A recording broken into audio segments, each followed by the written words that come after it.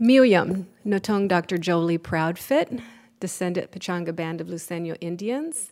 I'm the daughter of Helen Infante, the granddaughter of Lupe Grijalva, the great-granddaughter of Refugia Agustina Flores, the great-great-granddaughter of Candelaria Flores, the great-great-great-granddaughter of Juana Apish, and the great-great-great-great-great-granddaughter of Pablo Apish, who received a Mexican land grant after the closing of the San Luis Rey Mission, where the Treaty of Temecula was signed at his home.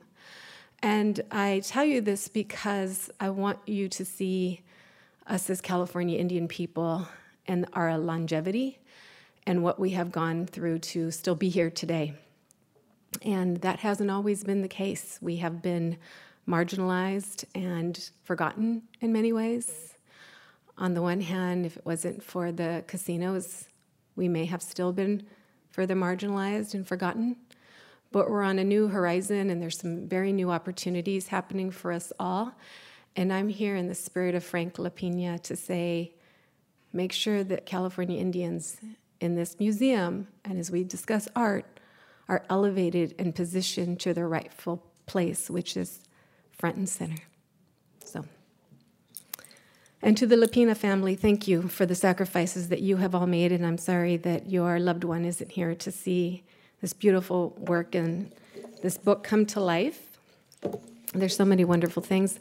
I'm not your typical artist per se, I'm your artist conduit. I do lots of things to make sure that our art is exhibited, primarily California Indian art. I'm like a chihuahua with a bone. I'm relentless until until we have a seat at the table. I do a number of different things aside from being an academic. I'm a 3-time CSU tenured professor. I want to give credit to Richard Oakes and to Lanita Boyer, who 50 years ago, had they not, as college students, taken the rock, we would not have American Indian Studies. I'm 50 years old. I'm the second person to earn tenure in the oldest AIS department in the country. I started my career at San Francisco State. First there was Betty Parent, and then there was me.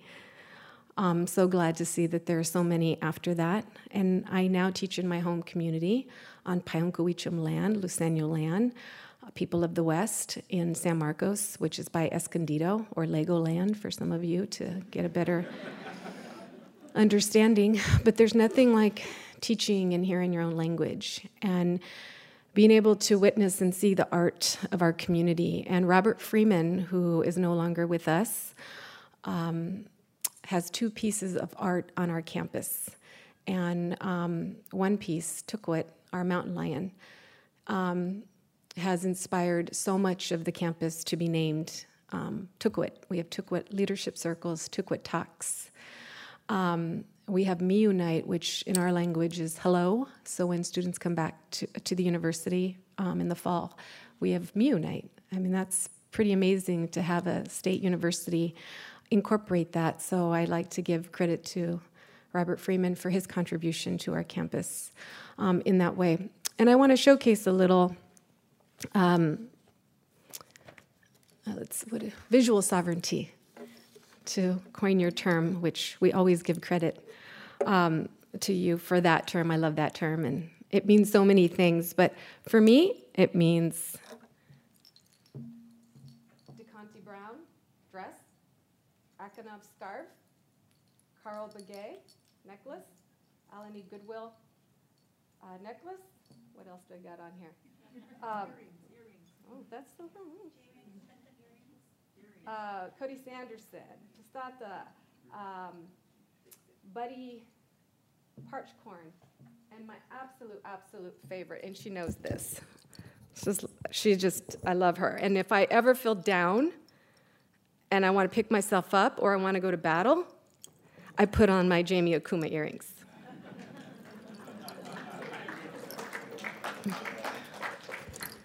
These earrings have seen lots of wonderful things and have participated and are carrying memories. And my 8-year-old daughter, Piper Thaupash Proudfit, she will be wearing these one day. So thank you, Jamie. And you'll see her amazing, amazing work.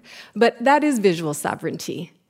Did we ever think that we would have the time where we'd have Native designers and jewelry makers that non-Native people are spending tens of thousands of dollars to get a hold of?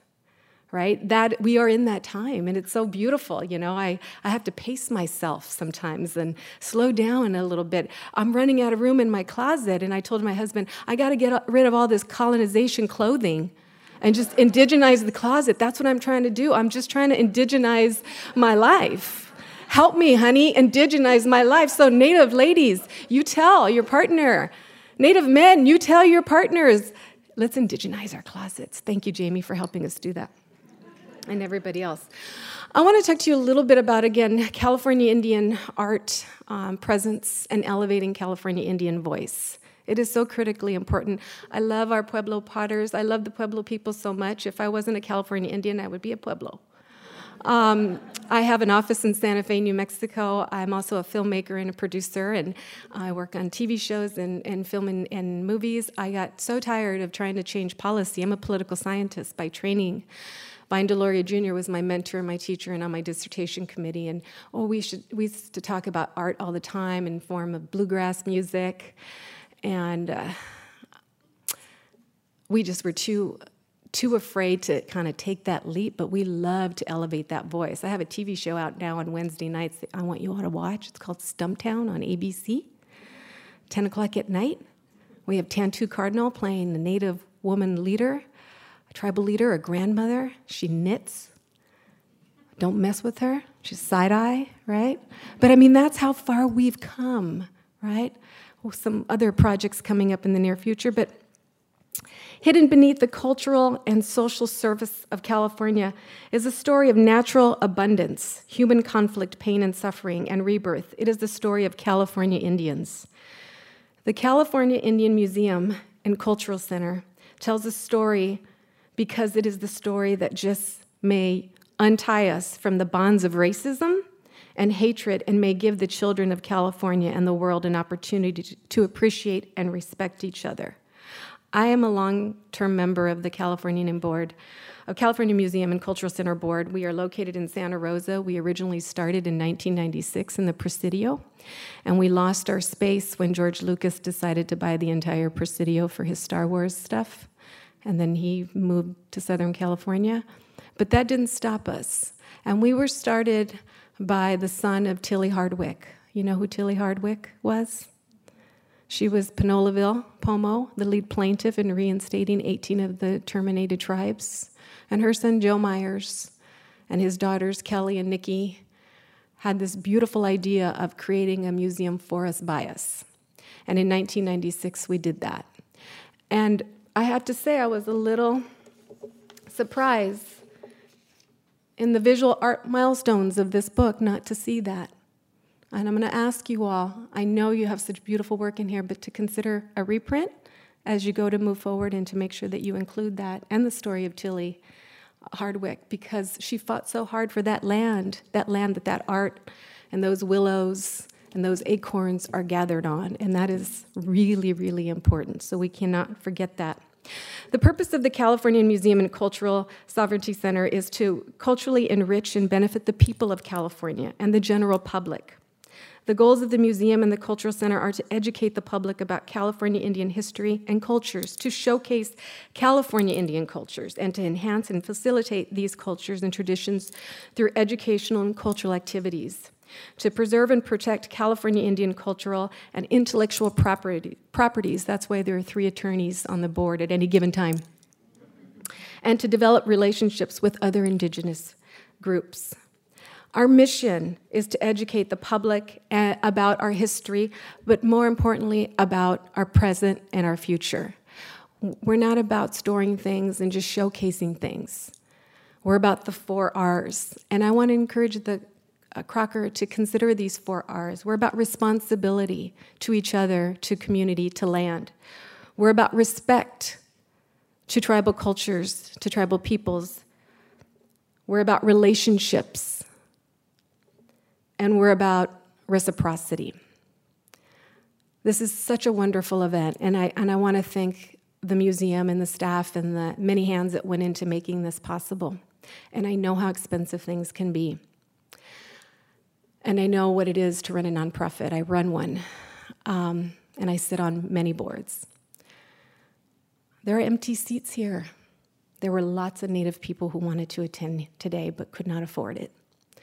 So I want to ask you, patrons and museum lovers, for all the beauty that you love that is Native art, and especially if you live in California and you're benefiting from our land, that you give to the Crocker and you match that gift and make sure that California Indians always can participate at every event whenever they want, not one day a year, not during November, Native Heritage Month, but every day.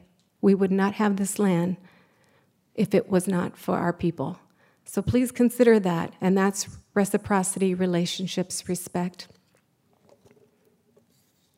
and responsibility.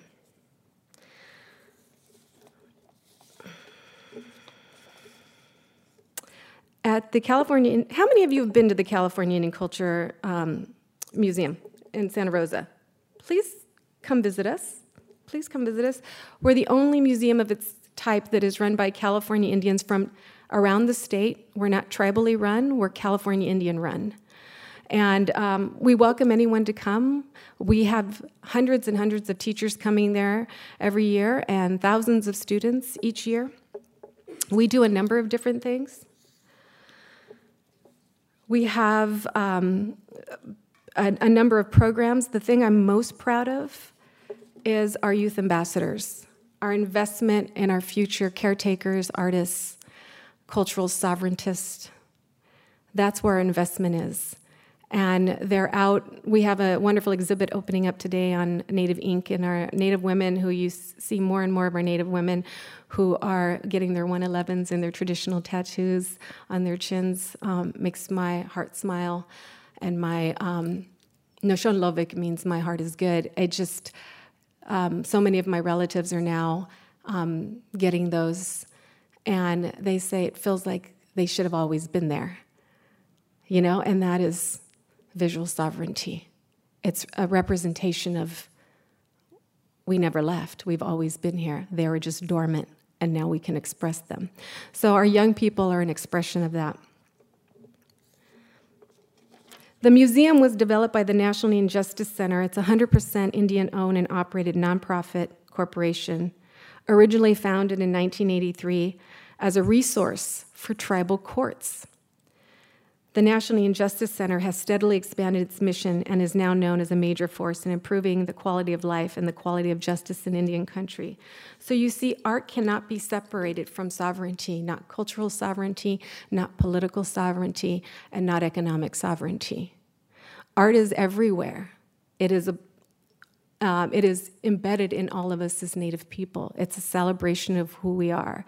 We might do it in a different format, whether it's jewelry or fashion or pottery or film, but it's an expression and extension of our identity. It's how you know that we're still here. It's political.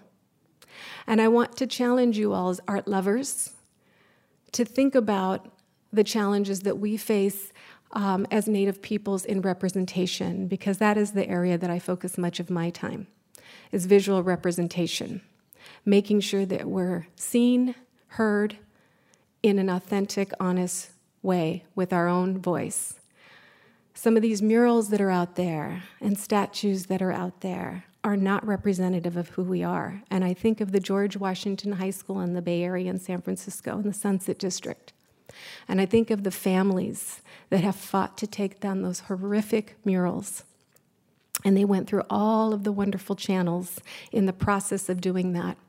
And they got 100% school board vote to take those racist murals down. The ones with, you know, I'll meet you at the dead Indian comment.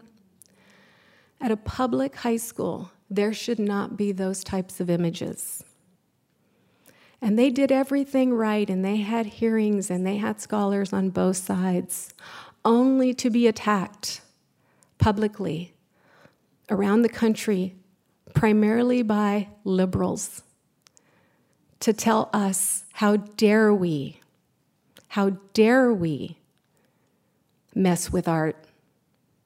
How dare we say, ouch, it hurts, We're still, as Native people, the only population that when we say, ouch, that hurts, it's offensive, we have to explain why and defend tooth and nail. We should not be standing alone in this effort. I want to be in a time where we are putting up art, not taking it down. We have a governor that just apologized for the genocide.